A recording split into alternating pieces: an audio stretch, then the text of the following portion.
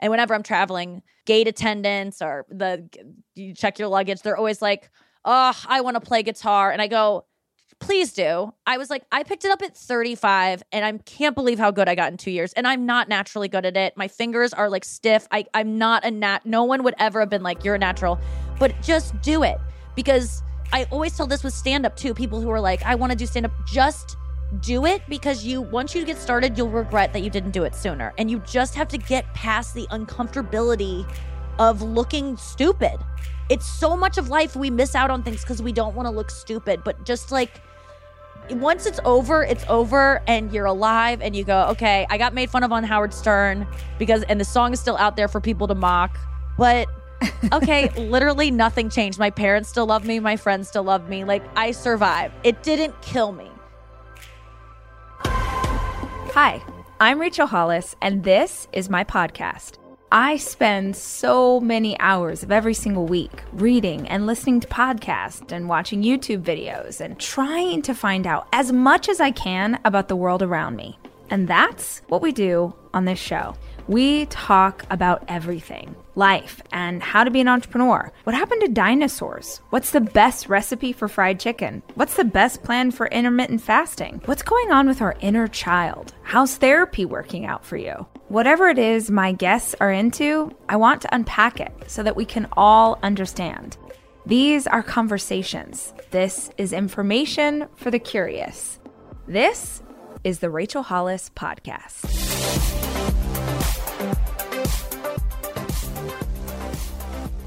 This is a fun fact that I'm not sure you know about your own city.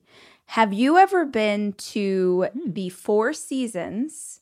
Not the one that's like, it's not downtown. It's like a little bit outside, and they do live music and dancing. No, I mean, I've been to the Four Seasons that I know you're talking about, right, for dinner once, but I didn't know they did live dancing and music. No, that's incredible. I stayed at that hotel, and it looks like where everybody would get married. Like if you were, born and raised in St. Louis, or maybe you're on the outskirts, you would like get married in that ballroom. Yep. And on Friday and Saturday nights, I feel like I swear to God, this is so much cooler than it's about to sound. On Friday and Saturday nights, there is a cover band made up of people who are at least 50 plus. And you're thinking, what is that going to do? You know why? Because they are here for it.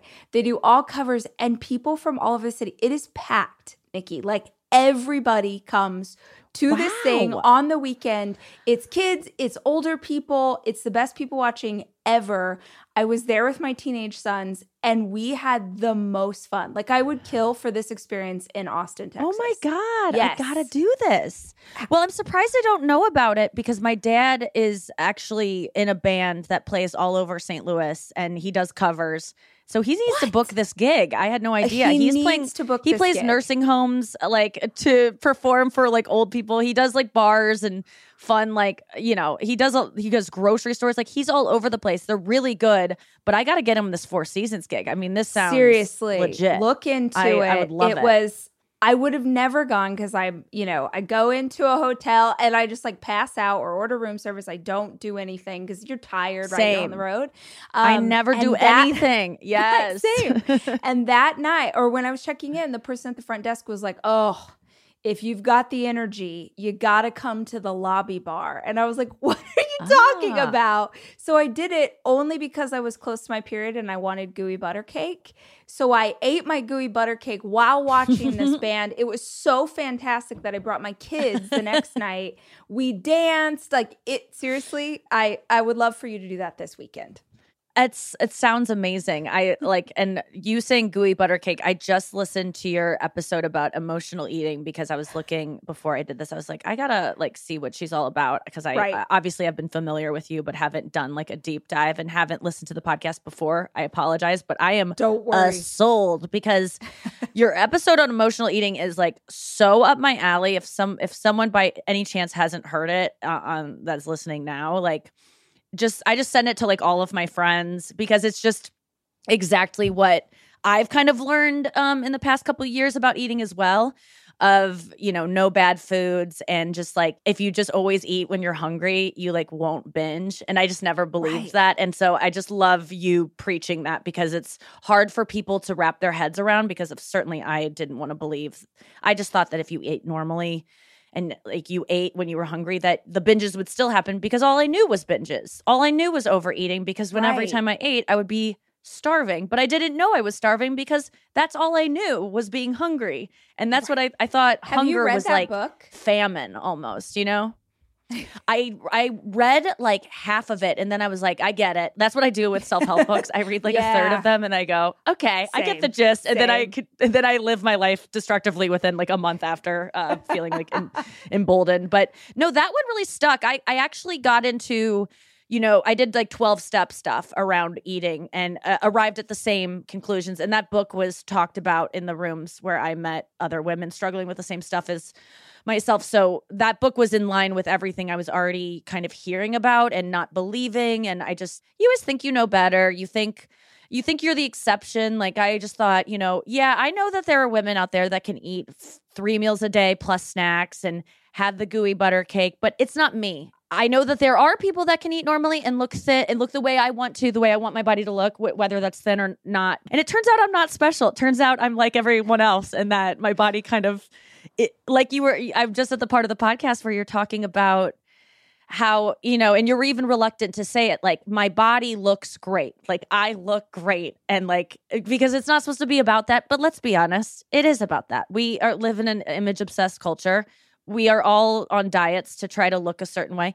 And the truth is, like, yeah, as once I stopped punishing myself with exercise and food and starving, my body just found its natural place. And its natural place happens to be the place I was trying to get the whole damn time. Right. Isn't that wild? Where do you feel like that came from for you?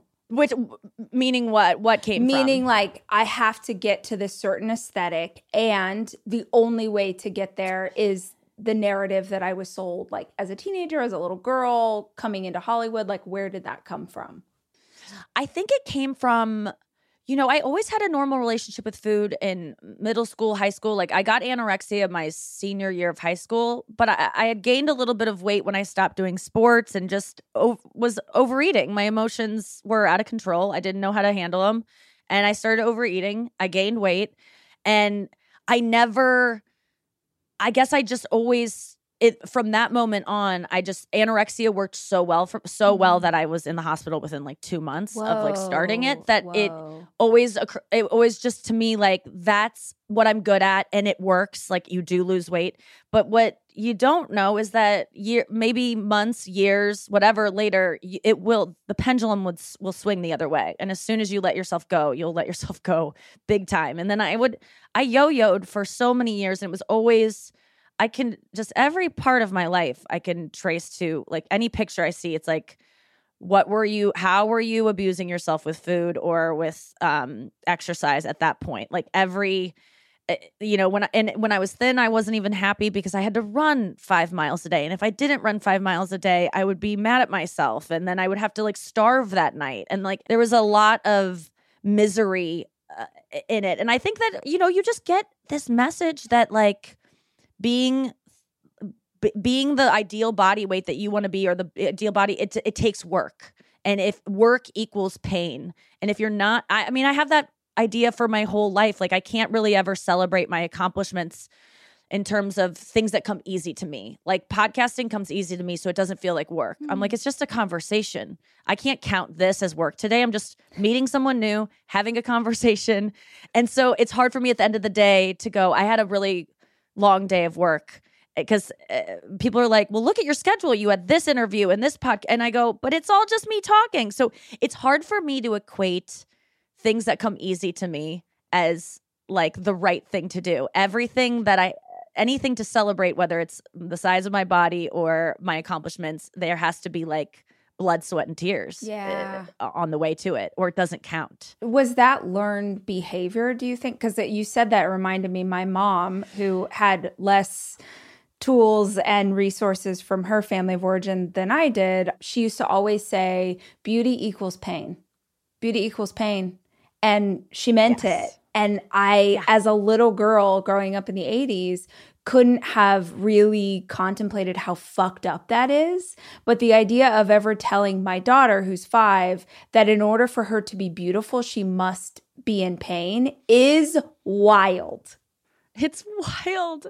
And we all, like, you know, nothing tastes as good as skinny feels, all those kind of, the messaging. I mean, even the shoes we wear, like my feet have developed into the shape of a stiletto shoe. I have severe bunion pain because of trying to look good. And it does look good. It does. They look good. I mean, like, they do look good. There's constant pain. Like, but there is something about pain that actually does feel good. I get off on pain. I get off on being a survivor and making it through. Like, if there's a workout, like now when I work out, I have a healthy relationship with working out. But there are those times where I'm like, it hurts so bad. I want to stop so bad. And then you just push through, not to a point where you're going to break something or get a stress fracture like I used to. But there's a sense of accomplishment when things get hard. So I think that we're just the American spirit of like, you gotta always be things have to be painful to then enjoy the fruits of your labor. You can't have dessert without suffering first, without doing a spin class. Like, how dare you?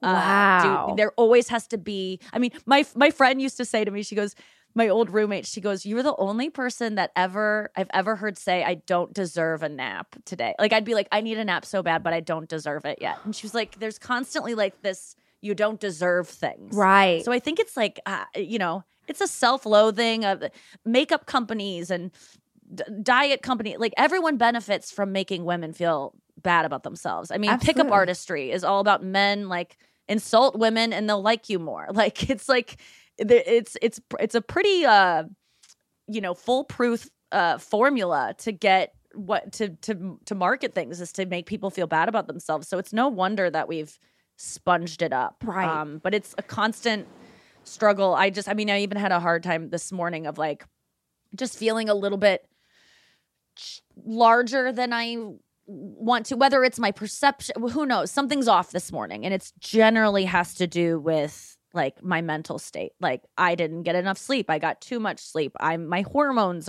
something's going on. Because my body, it's none of my fucking business. I mean, that's really what I've kind of have to keep going back to, is like, I don't really have control of it. It's none of my business. Like, your body? I don't like certain. I don't.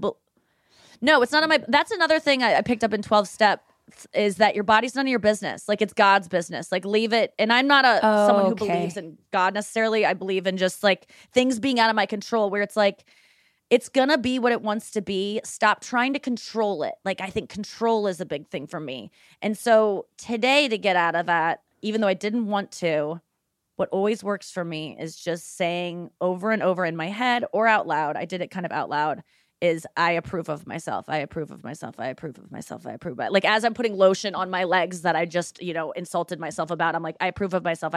And then 5 minutes of doing that like a crazy person, just muttering that to myself over and over, it kind of worked. Yeah. And I got that one from Louise Hay, whose stuff I pull up sometimes when I'm feeling sad. Because if you approve of yourself, you could be anything. Yeah. She's like the grandmother that we all need to like read us to sleep. Yes. And she does every night for me.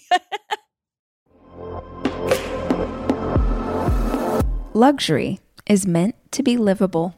Discover the new leather collection at Ashley, with premium quality leather sofas, recliners, and more, all built to last. No matter how many spills, scuffs, or pet-related mishaps come its way, the leather collection at Ashley is made with the durability you need for the whole family.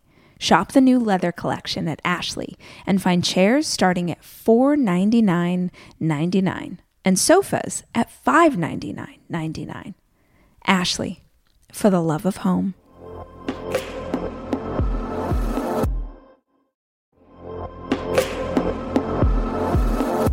Debit card users, listen up. You've worked hard for your money. Now it's time to make it work even harder for you. With Discover Cashback Debit, everyone can get cash back on everyday debit card purchases. That's right. Earn on things like gas, groceries, and even that midday latte. And to top it off, there are no fees, period. Yep, that means you won't be charged fees on your checking account. Transaction eligibility and terms at discover.com/cashbackdebit. Discover Bank, member FDIC.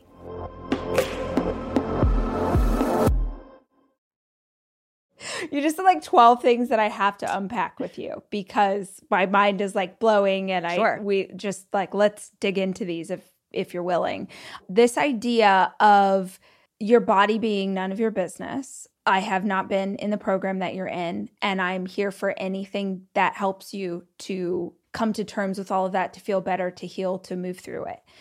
I'm just curious because I've spent the last 3 years trying to be connected to my body for the first time.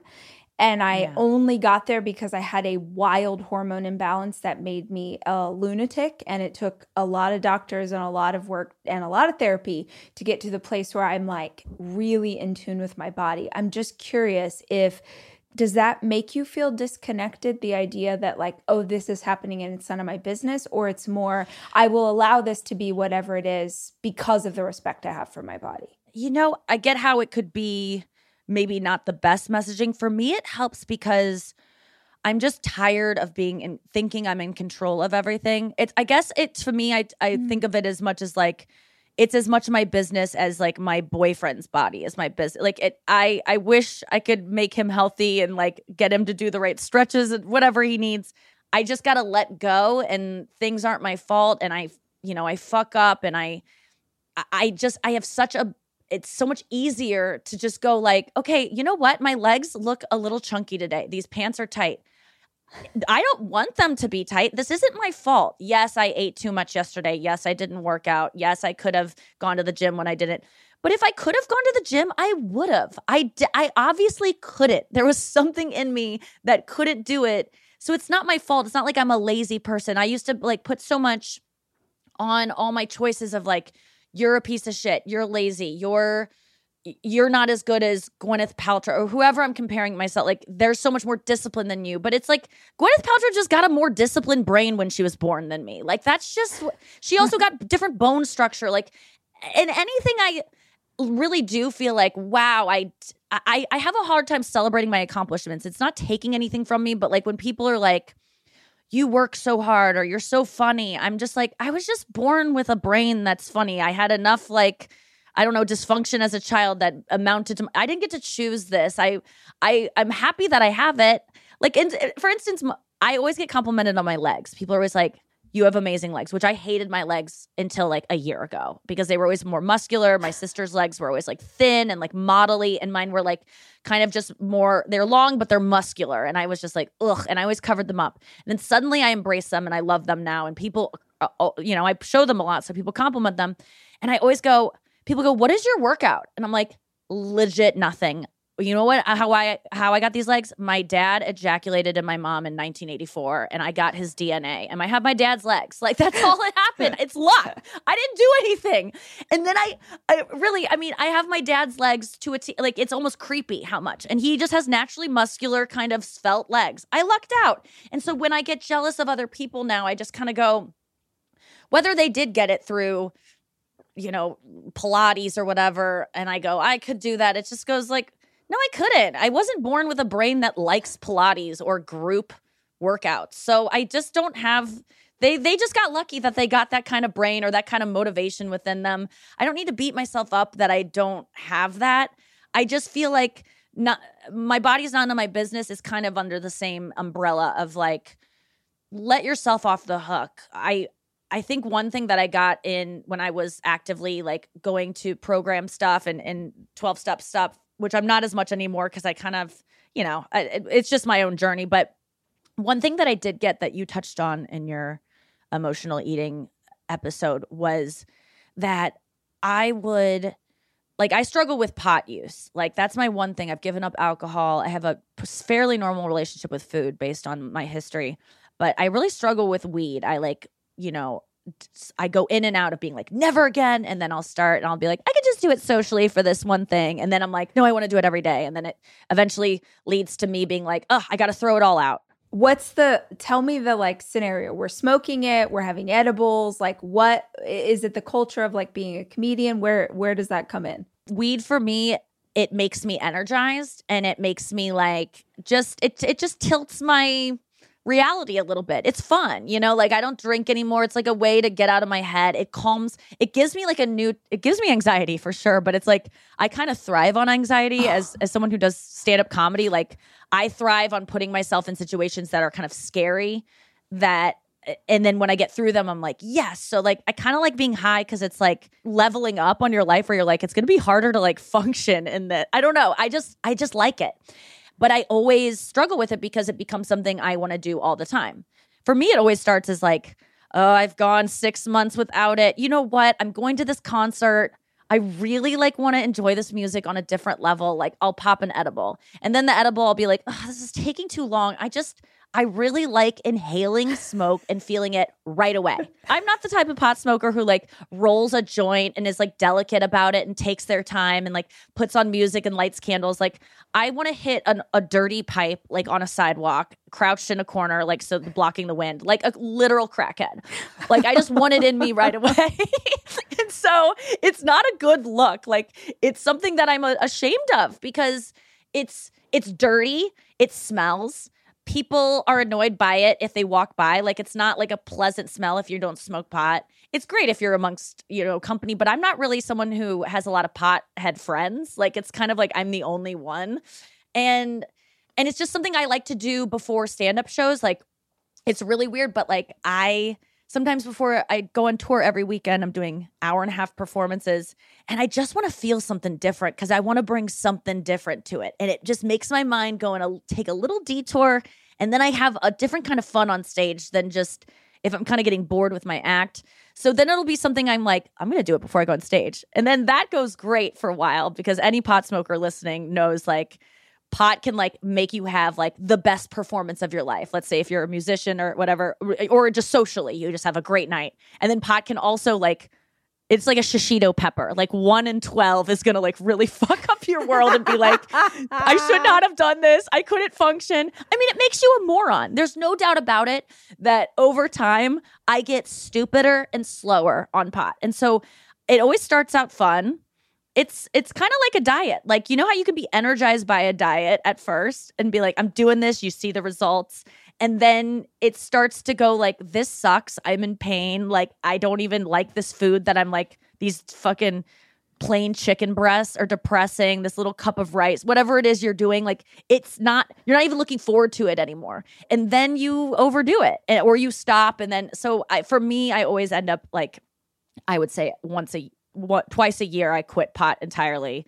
But now what I've been doing is like forgiving myself for needing a little hit of weed. Like you know what? Like I'm not trying to do this so I like, you know, fund drug lords and because I want to disappoint my mom and have my boyfriend roll his eyes. Like I'm not doing this to hurt anyone. I'm doing it because I obviously am struggling. And it's the only thing to soothe whatever is happening right now. And yes, there are better things to reach for, a journal, calling a friend, going to a meeting. But I want to just get a little hot. God. Like, well, we all got to have a vice. I know, but I have such guilt around it. And I think as soon as I just like don't beat myself up about it, the use gets less and less of like, because usually when I'm smoking pot for the first time after a long time of not doing it, I'm like, you failed. Like, it's almost like when you start to binge, you're like, do it as fast as I can so I don't. Yes. So it doesn't, the guilt doesn't catch up to me and I can taste it before the guilt hits. I feel like I'm always doing that. Yes. But instead now I'm just like, it's almost like letting yourself have the things you used to say no to. Like I'm letting myself have pot because I need a little sugar right now. Like I need it. And it might not be the best. It's like, you know, refined sugar and polysaturated fats, whatever. But like sometimes you just crave it because you had a long day and you want a little treat. And so if I treat it like that and I don't just beat myself up, because the thing that the story that I love, the anecdote, and then I'll stop this fucking monologue, that I loved that I got from a 12-step meeting once was that this woman said that she had a sugar addiction. So she did have like, she can't have sugar because it will derail her. And there's some people that literally have like no foods of like it's like crack, it will ruin their life. But she had Oreos in her car and she was driving home and it was for her family. And she goes, I'm just going to have one, like we all do, right? Like just going to have one. And then one led to two, and then by the time she was done at the stop, like ready to go from the stoplight, she had a whole row. And the stress that the embarrassment, the shame that she had over having that whole row, why we overeat, why we reach for the pot, why we reach for booze is because we are uncomfortable and we're stressed out in our own skin. Now, this woman beating herself up about that row of Oreos has nothing in her car to soothe her through this anxiety about what a fuck up she is because she had 6 or whatever Oreos. The only thing she has is the Oreos. So what does she do? She eats the whole freaking bag. Whereas if she would have just been gentle with herself after that first row and said, you must have needed that, girl. That's not on your food plan, but clearly you are in pain right now. You're stressed out about this party or whatever it is. You needed that row. Good for you. Just have it. Let yourself go. She could have avoided eating the whole bag. So it's really about how we beat ourselves up more than it is like the things we're doing. Absolutely. I think. And that leads to overuse. And so if I'm gentle with myself about, you need a little hit of pot, maybe that will lead to me not having the whole joint and just having a little puffski, like that is stuff, just that voice I talk to myself with. I'm just trying to be more gentle. Like last night I was trying to go to sleep and I was just like, shh, it's time to sleep. I would just start saying it to myself. And I was like, wait, this fucking works. I'm like treating myself like a little baby. Yep. And it feels ridiculous. And my boyfriend was already asleep, thank God, because he would have been like, what are you doing? But I want to be just nicer to myself because, but it's so hard because it's kind of feels great to beat up on yourself a little bit, to cyberbully yourself and like zoom in on pictures of yourself and send them to your friends and be like, look I'm a monster. Tell me I'm not a monster. Wouldn't you get plastic surgery if you looked like this? Like, I can be the nicest to myself and I can be a literal middle school bully.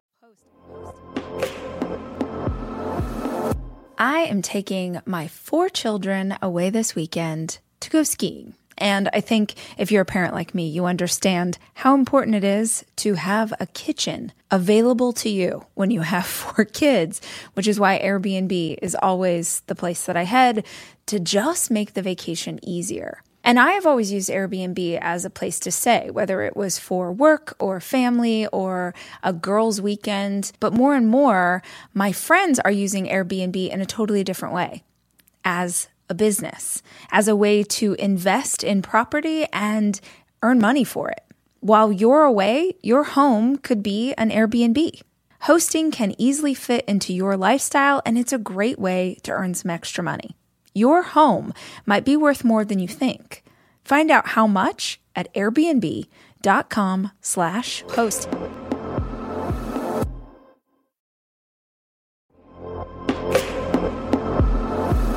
Almost every morning of my life, I have oatmeal.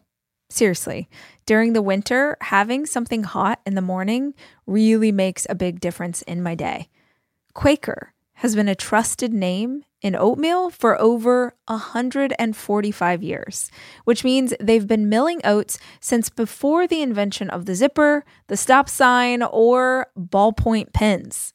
Quaker has something for everyone, whether it's old-fashioned or quick oats that are good for cooking or baking. And while a ton of things have changed, the good stuff remains the same. Quaker, getting up to some good since 1877. Look for Quaker Oats at your local grocery store.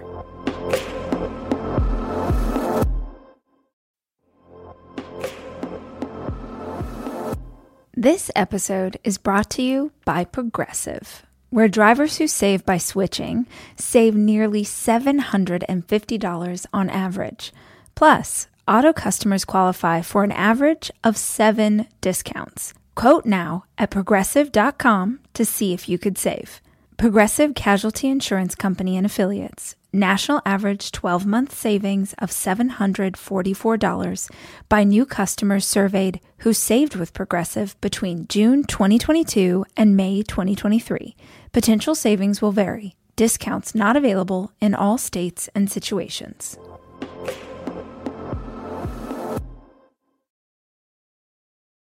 But I wonder how much your job in doing stand-up, you're putting together a whole show, you're trying stuff out, you're going up there, and you've been doing this for a very long time. How much does that, has that become the narrative because that's the joke?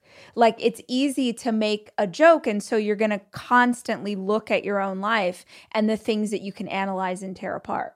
Yeah, I think, that's something I struggle with stand-up right now, because after I got into eating disorder recovery during the pandemic, stand-up was also taken away at that time. So it made sense that as soon as this thing I was doing every single night of my life was pulled out from under me, a thing that filled the time, that just occupied my brain space, suddenly my eating habits got really bad, and I was just waking up with food in my bed, and it was just a sad sight. So that's when I found myself reaching out for help and finding a balanced, healthier relationship with food. And I feel like as soon as I did that, I learned in that process also, which was a huge part of it, was to love myself. And then I go back to stand up and I'm like, oh, wait, these two don't go together.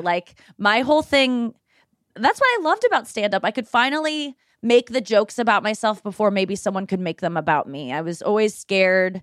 I never felt like the pretty girl in high school. I never felt popular. I always was scared, boys would make fun of my looks or whatever I had going on. So I was stand up was a way to beat them to the punch. And certainly doing all the roasts, I love doing roasts. I would probably do them again.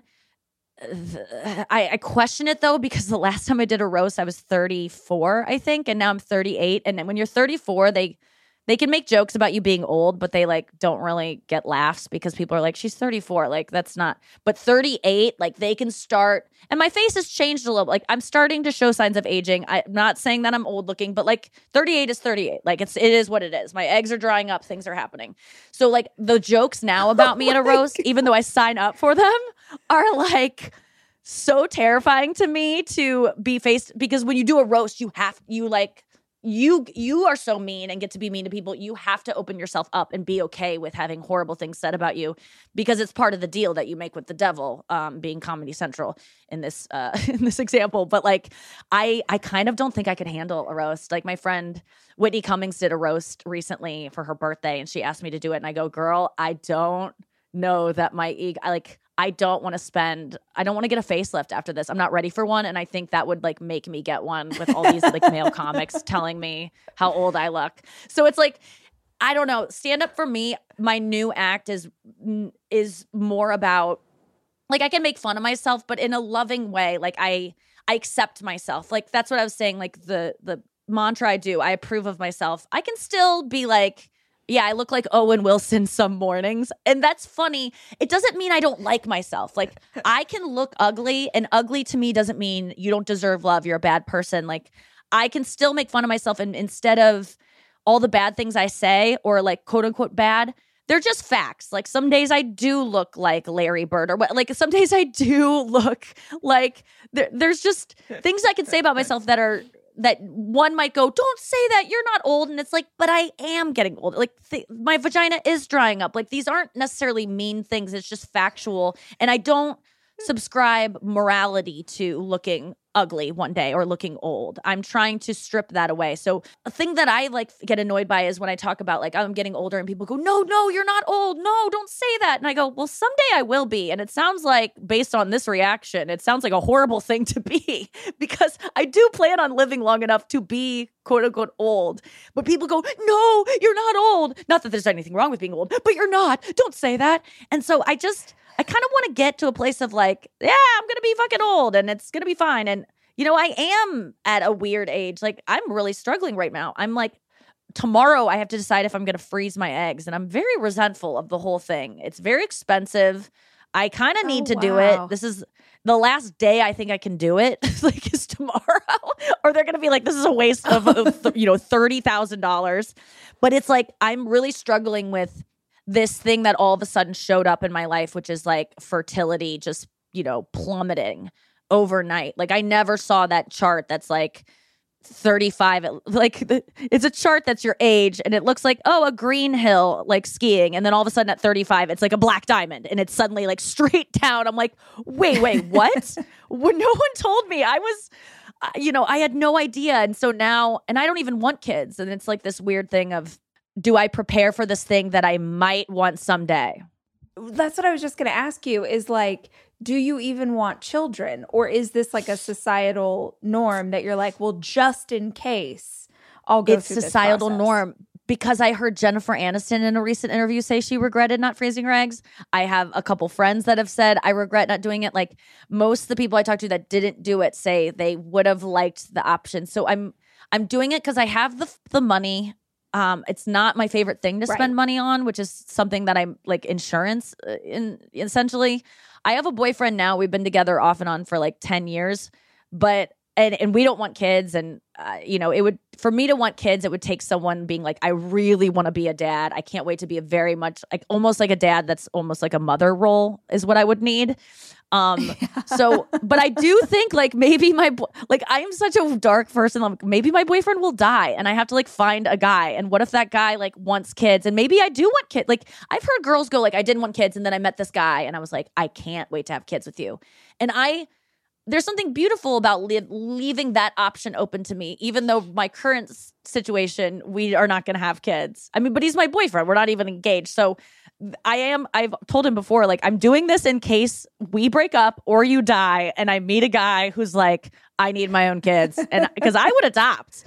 And so I'm doing this for a future guy that doesn't even exist, who has very staunch beliefs about, having his own kids. And that's why I'm doing it. I'm just doing it because I don't want to have regrets, which is something I'm often haunted by. But yesterday I decided I'm not doing it. Like I went through the whole process of blood work and they scan your follicles and I was like ready to do it. And then I called to get the medicine to start doing, like I start medicine next week. And I called the pharmacy because they called me and I go, why are they calling me? And I talked to the doctor and they're like, they're probably calling you to talk about the cost because it's like a lot. And I'm like, oh, I can handle that. I think I've already heard the cost, but let me just call them to check. And it was $6,900 for one round of medicine. Shit. For one, and I have to have at least, we're going to do 2 cycles. So that's that times 2 plus $6,000 for the first cycle, another $4,000 for the second. So, we're talking so much money. And I don't even know what credit card to put that on. Like I'm going to go to Walgreens and pay $7,000. Like, am I going to get points? Am I going to get Walgreens cash for that? Like, I just can't, I haven't spent that much money on like literally any. So yesterday, I woke up this morning being like, I'm not doing it. I'm calling my doctor. I've already put a $2,000 down payment, but at least I'll just bail on this. But now I'm like, just do it. Like you had a good weekend in Joliet, Illinois with ticket sales. Use that money and just do it. I just did Joliet too. You and I are on the same tour, dude. Yes, we're on the same tour. That theater is beautiful, by the way. Gorgeous. What was it, the Rialto or something like that? Yes. Gorgeous. Look, one of my Everything favorites. outside of that theater, not as gorgeous, but that theater, man, what a jewel. Yeah. I'm just beautiful. kidding. I love Joliet. Please have me back. But not only the financial costs of you doing this, yes, but also what it's going to do to your body to have to fuck with your hormones, I'm assuming. Yes. Yeah. Oh, yeah. I have a photo shoot coming up and they were like, are you prepared to be a lot heavier? And I'm like, yeah, I think psychologically I can handle it. Like, because again, not my fault. There's these hormones things. Yeah. I'll just be okay. Yeah, it's a lot. And then I watch videos that it's like, this is just making money off of sad women and convincing women like you're worthless unless you can provide children for a man. Like, and I hate to support any industry that's like lying to me. I'm really like over, diet industry, makeup industry, beauty industry, even though I fall for all of the gimmicks. There's a part of me that wants to be like, no, I'm not going to give money to this thing that preys on women's insecurities about aging. But at the same time, Paris Hilton just like announced she had a baby, and I go, how'd this bitch do it? And then I go, she froze her eggs and she used a surrogate. Paris had a baby? Yes, dude. It was last night. All right. Get it, girl. Yeah. So she has a picture of her finger and a little baby holding it. And I'm like, oh, she did it. She froze her eggs. So I'm like, I know. So I'm just like, it's stuff like this that's all coming up that's just out of nowhere was like, oh, I'm 38. Like, this is kind of the year that you need to freeze your eggs if you're going to do it. And I just, it's just a constant struggle of, I mean, there's days where I feel like, oh, I've got it all together. I like myself so much. I'm happy with my place in the world. And then there are days where I just get so depressed. Like I suffer with depression a lot. So I just, I know that if I wanted to have a kid, I would have to have that more in line of like, I would have to have like a consistent like 6-month period of no like low lows, even though you can't guarantee that once you have kids, postpartum, all the things. Yeah. But my depression is like, there's a part of me that's like, I don't want to bring a kid into this. I barely want to bring a dog into that. I mean, like it's depression can really, it does a number on me. Absolutely. I have, you know, I have really struggled with that, but it's, I think the bottom line is just like, take it easy. And I just have to look at this. Like I'm trying desperately to change the narrative about freezing my eggs as like this empowering thing. Like I get to like wait now, and it buys me some time to do what I want and have my boyfriend and have my cake and eat it too. Like I have to like change the way I'm talking about it to myself, because if I go through this whole thing and I'm jabbing myself in the stomach and being like fucking patriarchy and like bitching about it, like what am I doing? Like I don't even think they'll harvest any eggs. The eggs will be like angry and made from stress. So they're like, I gotta just we want no part of it. They'll be made from stress. Well, I would also just like to say, I think about this a lot, that I have 4 children. 4. Dude, it's so many kids. And I love my kids. I'm doing that. You know, here's the asterisk. Like, I love them so much. They're the best thing in the entire world. But I absolutely grew up in a culture and then married into a culture where that was my role. That was what I was supposed to do. I met my ex-husband when I was 18 years old. I literally could not imagine a life for myself that wasn't, I'm going to be a mom and I'm going to be a wife and that's what I'm going to do. And having kids is so fucking hard. It is so hard. It is never not hard. It doesn't matter how you feel today. If you're hormonal, if you're bleeding out, if you've got diarrhea, if you're depressed, it doesn't matter, because you got it. It's so impossible. And I wanted it. So I all the time think this, like, for girlfriends who ask whatever, I'm like, if you are not 1,000,000% like, I cannot wait to be a parent, you shouldn't have kids. You freaking shouldn't have kids. Because and I would even not if you have a partner, like, it's just so hard. I just get fear that because I have heard, even though I've never wanted kids, I've heard that something happens where you just suddenly are like, you want them so bad. And I know that maybe that's just like, you know, everything's your hormones. So it is your hormones, and maybe it's like a drug on your brain, like playing tricks on your brain. But I'm someone who hates missed opportunities, and I would hate, and you know, there's something to the fact that you caveated that whole thing with, it's the best thing ever. Like no parenthood is like the greatest gift in the world. The love you feel, like I kind of feel sad missing out on that a little bit. Like there's a part of me that goes. So I will say the children are the best. Like I love these humans, and I understand that they wouldn't be here if I hadn't worked to bring them into the world. But the process of parenting, that is a punch in the balls. That is it. If you got one of them, that's okay. The other one's going to have a meltdown.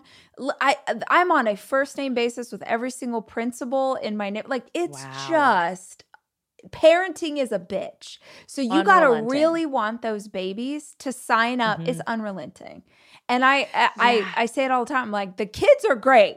Having to be their parent, that's oh my gosh, that's a job. Yeah. It's a damn job. I know. And it's like, I guess I get kind of persuaded by my friends who want babies so much. Like I have this kind of weird complex where when I'm not like other women, I get really insecure. Like if I don't like cooking, I don't like home decor and design. Like I don't care. I don't know what a sconce is. And I feel really like bad that I don't like hiking. There are certain things I don't like that everyone seems to love. And I'm like, what's wrong with me that I don't want this? And so I try to like, maybe I'll be that kind of woman. Like I want to be someone I'm not. My boyfriend is always like, I've never met someone who wants to like things they don't like. Like, I understand wanting things that you do like, but like, I've never met someone who constantly is mad at themselves for not being like other people and wanting what they like. So I do believe that the age I'm at, 38, all of my friends are like either desperately trying to conceive or they're bummed out like that they can't, like it's all of my friends are struggling with it right now. And so I think that's like kind of I'm in an echo chamber of like the only thing you could care about right now is wanting kids. So I think I'm kind of stuck in that as well. And just, it sucks that I have to make this decision by like today and like pick up and go spend money at Walgreens. Seriously. It's so crazy. But like, this is kind of like what I do in my life is like make insane decisions, say yes to things. And then I get to them and I go, oh no, I have to do that now. Like I always say like my success is due a lot to saying yes to stuff. And then when I have to do it, I'm like, oh no. And then, but you got to do it. You said yes, like having deadlines, signing up for things, saying yes ahead of time. So it's kind of part of my makeup is to hurl myself into things I think I don't want this now, but I might want this later. And then that shows up and you go, I still don't want this, but now I got to do it. And it ends up being a good thing that I, dread the whole time. Do you do that a lot? Like, do you, with books and stuff, like, do you find that, like, the fact that you've written so many books, I mean, books to me, I like was going to write a book. I got a woman to work with me on it, not a ghostwriter, but someone just to like hold my hand through the process. And I like ghosted her. Like, talk about a ghostwriter. I ghosted her because I was just couldn't turn in pages fast enough. I was always a disappointment.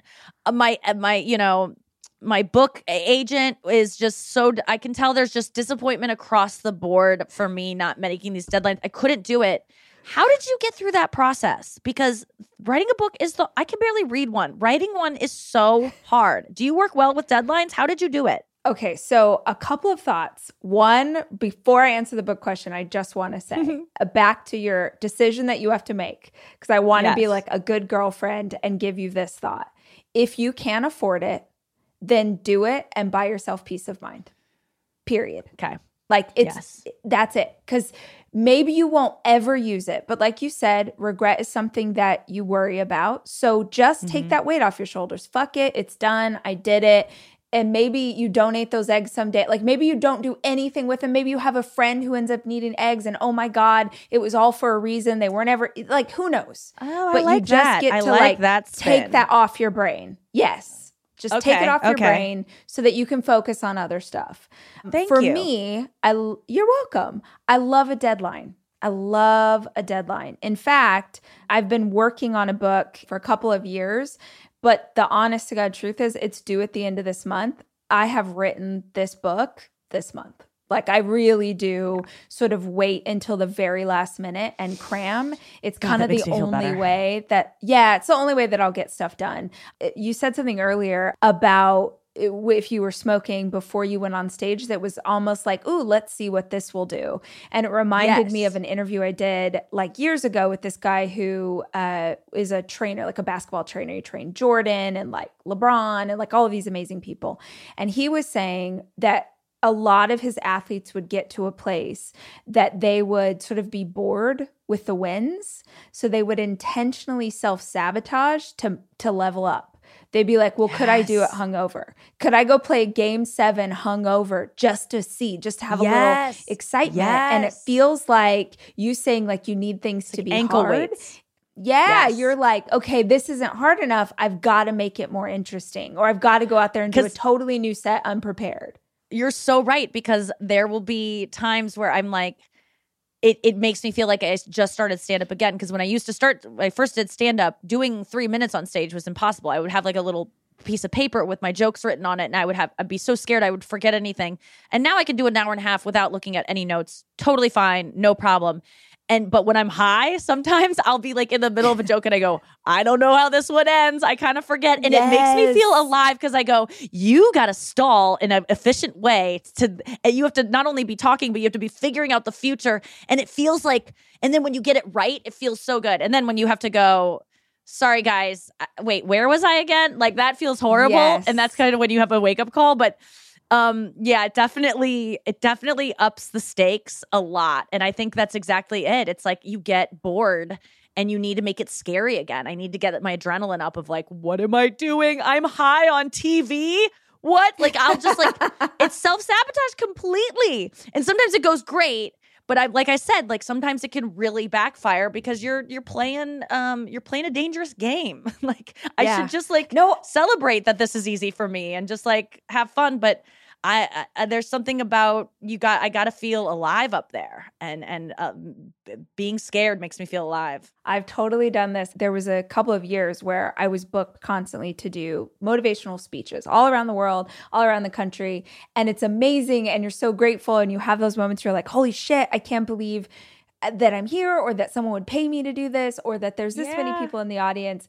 But when you do the same thing over and over, you start trying all these little gimmicks to kind of make it more interesting. Because you and I both know that when you have those moments where you're flying without a net, that you to your point, sometimes you crash, but sometimes you have a moment of magic that there's no other way to replicate that. So I would intentionally go like, oh, there's 15,000 people in the audience right now.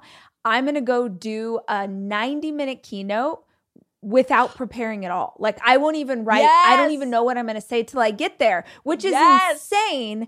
But it also was miraculous because I taught myself to every single time I'll deliver. I will land this fucking plane, even if there's a moment where I'm like, I don't know what I just started talking about, but let's just see where this goes. Oh my God. I mean, Rachel, I do the same thing. Like I'm embarrassed to admit it, but like I perform for these, like people come up to see me, and what they don't know is I have not looked at my notes. I just go, people always go like, so how do you remember all that? And I go, it's stream of consciousness. I'm just grabbing at it because I've trained myself to do that at this point because I've done it so many times where I'm like, I'm going to risk not having any, because I'm also preparation equals, if I look at my notes and then I go up, I might look at like looking at my notes backstage. I might focus on how I'm not good enough. Like I'll be like, this joke isn't that funny.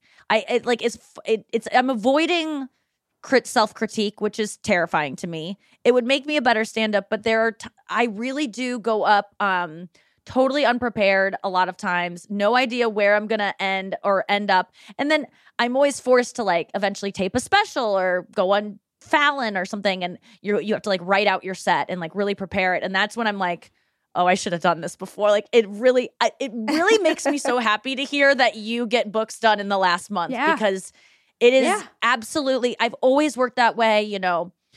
My mom always is like, you always wait till the last second. I remember you in high school just staying up all night the night before paper was due, and that paper was due at 8:15 in the morning, and I would be printing at 7:50, you know, like it, and I loved that feeling. And then you get an A- on it, and you go, I got an A- when I didn't even read this goddamn book, and then I wrote a whole thing about like, there's just some thrill in getting away. It's the same thrill I got when I used to shoplift. Like I didn't even want the things I would steal. I was in college, just like once you walk through that door and you like, the buzzer doesn't go off and you're like, I just risked so much for nothing. For what? For this shirt that I don't even want, that didn't have a sensor on it, I think. You know, like I used to get such a thrill out of these little like I'm getting away with murder things, but then I got caught shoplifting, and that ended that. Like you like bomb horribly once, or like, you know, and then you kind of go, I can't do that anymore. Like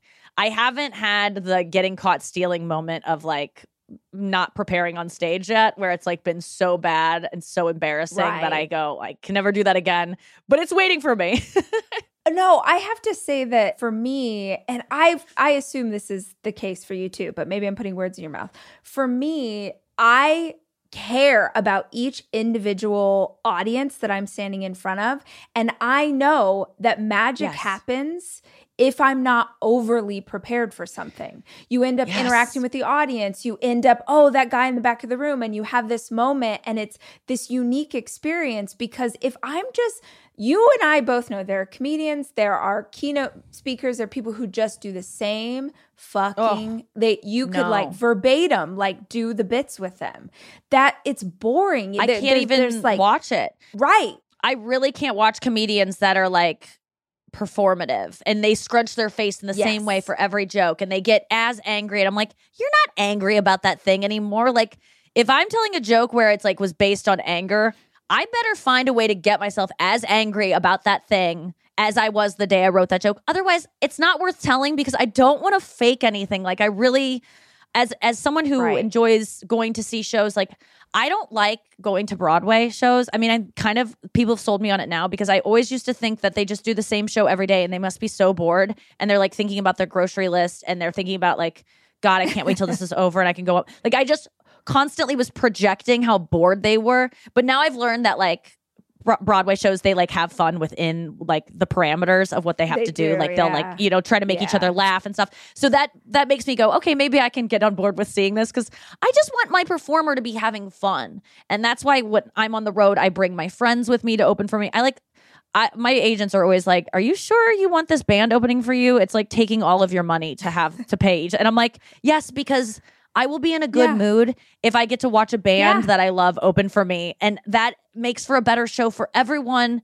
Because I want them to see NIKKI like at her. I don't want to go to a Taylor Swift show when Taylor is like in a bad mood. Like I can't even watch her 1989 tour because I knew she was starving herself at the time and she was like really like sad and like hungry during that time. So it's hard for me to watch clips from that, even though I'm a Swiftie, because I know she was like not having a good time. So like you said, I try to, I do care about the audience in that I want them to see a version of myself that's not resentful that I have to be there. Like I try to set the stakes that I'm like, I'm having fun. I'm feeling something. I'm alive up there. I'm not just phoning it in. Absolutely. Well, you said something too that I think trips people out if they aren't performers, which is that you can be telling a joke, or in my case, I can be doing a full-on motivational moment or I'm giving a talk, and there is a voice in the back of my head that's like, I don't know what point I'm trying to make. I am lost right now and I've got to figure out. And I have a friend who's a huge musician and he was like, I will be fully doing a song. The audience is crying, like all these people in the arena. And he's thinking, what am I going to eat for dinner when this is done? Yes. It sounds so nuts that it's almost like two parts of our brain, like it separates so that you can do your work and also be orchestrating the work. You know, I think the best analogy I heard for this recently was when you first learn to drive a car, like you're like, oh God, like you're like obsessed with like every little turn. You're 16, you're like merging, you're like, how do I do this? And like, you got to figure out the brake is this one and the gas. But then when you become good at driving, you don't think about driving at all. You're literally, your brain forgets you. Sometimes you get from point A to point B and you go, what did I do? How, like, was I even paying attention? And that's how it is when you've been performing long enough. It becomes like driving where you can, it's not the whole time that we're on autopilot for sure. Like, but it's a wild phenomenon when you are up there and you realize that you are in the middle of this pivotal moment and you're like, oh, I am thinking about if they got the Uber Eats order that if they had to replace that one part of my order or if like we found the right vegan restaurant. Yeah. Yes. I like to have those, moments as little as possible. But that is also the beauty of what we do is that because we're known for, being authentic and like that's why people respond to what we say, we can kind of admit these things. I mean, I don't think that there are other people that can actually say this because it's so performative all the time. But I like being a comedian and having the freedom to show my flaws or show the things that might not make me look as cool. I think that's like the beauty of being a comedian. I think the more that I do it, I was like having trouble with like, once I got into recovery of like really like doing comedy anymore and being like, everything is just so like, like comedy is just like, you can't be sincere even for a fucking second or everyone goes like, ew, cringe, be funny. Like, and I was really like in this sincere moment in my life when I started liking myself and just doing more journaling and meditating. And I'm like, I kind of want to talk about more sincere things on stage. And it's really been like, of a fine art of trying to balance those two and have like motivational parts of my set that leave people feeling like more empowered. But how I've done that is just talk about things that are funny to me, but also focus on things that people have shame about and people don't talk about. So there's ways to make things funny and palatable when talking about taboo things that is just, I just want to like do what I've want for myself, which is like get rid of any shame. But sincerity for me has been a struggle, and that's why I've kind of gravitated towards I really want to like pursue a career in like singing and songwriting, which has been like my secret obsession all along. And so I'm starting that journey. What? Yeah. Let's because it's always what I've wanted to do. It's like in high school I wanted to be a singer and a singer-songwriter. I didn't know how to play an instrument. My dad's a really good guitarist, so it's when you grow up with, it's almost like Nepo babies. I kind of feel like they deserve a little credit because when you grow up with parents who have been doing something for 30 years and they're like the best at it, and then you try to do it, you're going to pale in comparison because they're so good. So I was just constantly surrounded by like really great musicians in my house. And then I just felt like, you know, as a beginner guitarist in high school, I just sucked compared to my dad. So I was like, I'm giving up. I'm like not a natural. So I gave up. And I tried to be a singer too, and I was told by a voice teacher I was going to. She told my mom like, Nikki does not have it. This is a waste of your money, essentially. And I was like, so I got completely discouraged from that one goddamn teacher. And then it sucked so much, but it's always been my passion. So I mean, in high school, I was just like, I gotta come. I guess it was college once my dream had really died, and I didn't get into any theater schools, and I was like, what am I going to do? Like, I always knew that I wanted to be on TV and work in, you know, Hollywood. And thank God someone recommended stand-up comedy, and I checked that out. And that was something that I was like naturally good at right away. I wasn't like great because no one is, but I definitely had like, people were like, you've got something, like keep this up. But with music, but I secretly was always just like, man, if I could really change, like if I could be anything, I'd want to be a singer, songwriter. And then when the pandemic hit, I was living with my parents and I'm surrounded by my dad's guitars. And then Taylor Swift's Folklore came out and I was like listening to that a lot. And I was like, I really want to just like I'm start. done. Yeah. I like want to sing. Like I want to sing these songs. So I got a karaoke machine because I also wasn't performing stand-up. So there was like no emotions coming out of me, which I didn't know that was such an outlet every night of like getting on stage and talking. So I was just really pent up. So I like bought a karaoke machine and every morning I would just sing karaoke in my parents' house, much to their chagrin. And eventually I was like, I don't know. I just looked into it and it turns out if you have a decent voice, which I do, it's not great, but it's decent. You have an instrument that you can learn. And so now I'm taking voice lessons. I've gotten so much better. Learn. And I always just thought your voice was like, you either got it or you don't. But like, it turns out practice like does help. And so that's what I'm doing now. And it's like, it's kind of cool at the age of, you know, I started when I was 36 to like start on a new career. Again, it's like I need something to make me uncomfortable again and to like really be obsessed with. Because I used to be so obsessed with comedy when I started, and I've kind of lost that you know, fervor for it. And so it's nice again. I think that's totally normal. I think it's totally normal to have success in a certain industry, in a career, and be like, okay, what now? Because obviously you're driven, you are ambitious, you've done all of these things. It's going to have to be something new because you're bored. It just is, right? Yes. So you're going back to this thing of like, it's a little bit painful. Because I don't know, have you like posted anything on social media yet? And it's how so painful. Oh my God. It's like, so the first thing I did, well, I was singing for a while and taking lessons. And one of my best friends is a singer-songwriter. And she was like, we should like rent studio space and like, and my friend started writing songs for me. And I was like, I'm not going to record any of these. Like, I suck. Like, I'm not going to be one of these people, like one of the, you know, housewives that puts out an album and everyone makes fun of them. Like, I know my place. Like, I need to wait 7 years of like training before I release anything. Like, I don't want to be, it's almost like nepotism for myself. Like, I know people would listen to my album because I'm a comedian, but I wanted to be like, I almost want to come up with a stage name so that no one knows it's me. So I like make it on my own. But anyway, I was cutting this like private album that I was just for me, like no one else. I just want to see what I could do with it.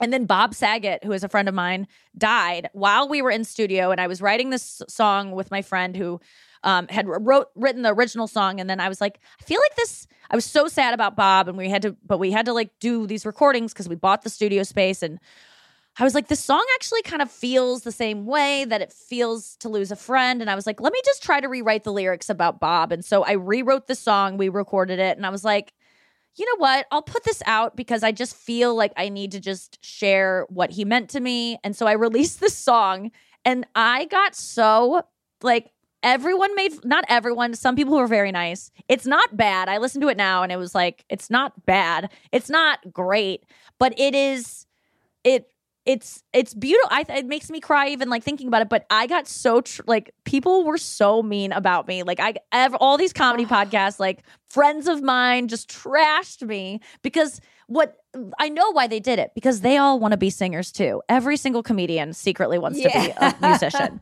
and they're jealous which is what all comedians are. We're jealous of people who have no shame. Like if the best people in this business are usually the ones that are the most shameless, because you take risks, because we're so scared of being embarrassed that comedians a lot of times will not take any risk. It seems like we take so many, but we don't. And being sincere is the biggest risk you can take as a comedian, because no one wants to be cringe. And it's cringe to look sincere and have people go like, ew, emotions. So everyone was cringed out. But I mean, even Howard Stern made fun of me. Like it was panned across it. I was so embarrassed. But then I was like, they're all just kind of jealous. Because I know I would be. Whenever I make fun of someone if I like, see something on Instagram and I'm like, ew, she's so thirsty. Like she thinks she's hot. I'm probably jealous that she can put out a thirst trap and not be embarrassed by it, because I really would love to put out thirst traps sometimes because I look fucking great sometimes, but I don't do it because I don't want people to make fun of me. So what I'm really jealous of is not her body per se. It's her ability to not give a fuck what people think, because that is so, if you can not care what other people think, it's incredible. So once I was able to like get made fun of and like kind of break that seal, then I was like, okay, I'm not releasing anything until I really feel like it should be released. I mean, if friends of mine keep dying, I'll keep releasing songs, but I hope that doesn't happen. But I was on The Masked Singer later in the year. I just did it this past September. I got third place. I lost to Wilson Phillips and Amber Riley, who are two professional singers. So I had a really good showing on that. I got vocal cord surgery after that because I had a lot of damage on my cords from years of just talking. And so now I'm just taking voice lessons, like 3 times a week. I'm really like throwing myself into it to get those like, it's a race to the 10,000 hours.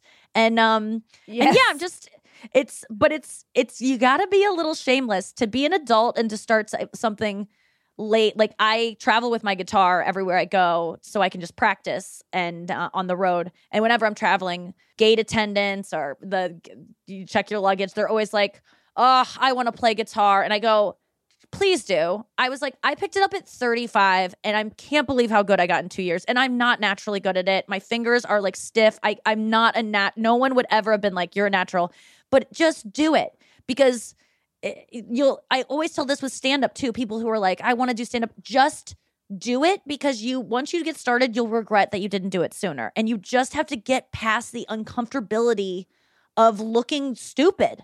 It's so much of life we miss out on things because we don't want to look stupid. But just like once it's over and you're alive and you go, okay, I got made fun of on Howard Stern and the song is still out there for people to mock. But okay, literally nothing changed. My parents still love me. My friends still love me. Like I survived. It didn't kill me.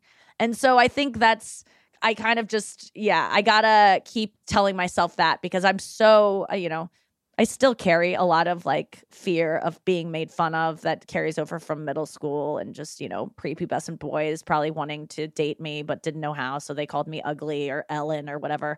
Ellen had just come out as gay in 98. And so that was what they all called me because I didn't want to date them, which is now I'm like flattered. I'm like, thank you. I'm as funny as Ellen. They're like, no, we just said that because you're probably gay. And I'm like, okay, well, that's fine too. Okay, wait. I want to ask this question. Do you ever bring the guitar on stage when you're on this tour? No, but I sing a lot. Not a lot, but okay. I sing like a song. My friend opens for me and I come out and I sing with her. And then just this past weekend, I was like, I'm going to stay out for one more song because I was on The Masked Singer and now people expect it from me. And everyone's like, no, we don't. And I'm like, don't worry. This isn't going to take away from my time doing stand-up. I'm going to give you just as much stand-up, but I really want to sing this new Taylor Swift song. Sing along with me. So, and I try to make it funny so that it's not a complete like, what is she like? I never want to be Michael Jordan playing baseball. Not that I would compare myself to Michael Jordan ever, but it's kind of, everyone was just like, what is he doing? This is so embarrassing. He's not as good as he is at basketball. But it makes sense why he did it. He was bored and he wanted a new challenge. And God, he made it to the majors, which is so impressive. I think he made it to the majors, maybe just the minor league, but whatever. Yeah, I think he ended up being amazing at baseball too. Yes. But I like what you just said, what you just told us and shared with us when you were talking about like just trying things and putting yourself out there and it doesn't matter and you still live like you saying that you want to incorporate a little bit more uplifting stuff into your stand-up because that's sort of how you're feeling right now. That's the fucking bit, dude. I know you could make that funny, but I'm inspired by that. What you don't know, and I don't know why you would know this, is I have spent the last 18 months learning guitar and writing songs and because I love it. I am not a performer and a singer or any of those things. But you are a performer. Well, I'm a performer, but I'm not like. But you don't want to perform guitar? No. Really? I just want to write songs because I'm a writer. Wait. That's what I've written 10 books. I like. But you want to write songs for other people, or do you have no desire to sing them yourself? The only reason why I would ever sing them is because I feel like that's the only way people will hear them right now is if I like, hey, I have all these followers and like I wrote this song, here's the song. But have you written songs? Oh yeah, I've written songs. Wait, did you like teachers? Because I'm looking for like a songwriting course or like a songwriting teacher because I try to write songs all the time and it's so sincere. I like can't do it. Like it's so like the music part or the lyric part? The lyrics. Like it's so like I'm so used to writing jokes. Music. Like anytime it gets a little tense where it's like, oh, this is too sincere, I can cut it with a joke. But like music, you just have to like put your heart. It's just so uncomfortable for me. So I ended up. I love that you play guitar for the past. Yeah. So you take lessons and everything? I take lessons on an app and I screw around and watch YouTube videos. Me too. That's how I take lessons. I took lessons for a while, but like, I just like to play songs I want to play. And then you learn chord progressions and you're like, I think I can play up C, G, D, E minor. Let's write a song. Like everybody that I love and admire who's a musician didn't take a course. They just screwed around and wrote things. So that's what I'm trying to do. Keep it fun. I feel like if you take nothing else out of our time today, I feel like you should somehow incorporate this into your stand-up because women especially are so hard on themselves. We feel like it's past my time. Yes. I should have done it already. I didn't make a career of this. It's never going to be mine. And what that means is that you have this whole society of women who think, as we discussed earlier, that their most important role is to be someone's mama or someone's wife, and they have nothing for themselves. They have no hobbies, they have no interests, they have no passions because they think they'll be made fun of. Too late. And I just feel like made fun of. Yes, if you lead out on that, I feel like you could change people's lives. It could inspire people. Yes, you should do that. By showing the work, showing how embarrassing it can. Yeah, the vulnerability of like, I can be a little bit bad at this and I think you're right. You've helped me with so much. I'm going to freeze my eggs. Perfect. I'm going to sing more on stage. Yes. I'm going to incorporate more positive messaging in my stand-up. And I'm going to get this damn book. I appreciate it. I mean, you're really good at what you do. I'm really inspired by you. And I'm so lucky to have met you and been able to do this podcast and just been turned on to you in a new way, which I'm having listened to that podcast, just that one podcast, I send it to all my friends immediately. You're very special. And I'm so excited to dive into all of your work because you are the real deal. And I'm so thrilled that I even got to talk to you today. It's NIKKI, such a gift. Hanging out. So tell them where do they find you? They want tickets. They want more of you. Give them all I'm the on details. Tour right now, big time. So there's so many tour dates. NIKKIGLASER.com. I'm doing a residency type thing in Vegas for cool. 4 weekends with David Spade. So that is going to be an amazing show. But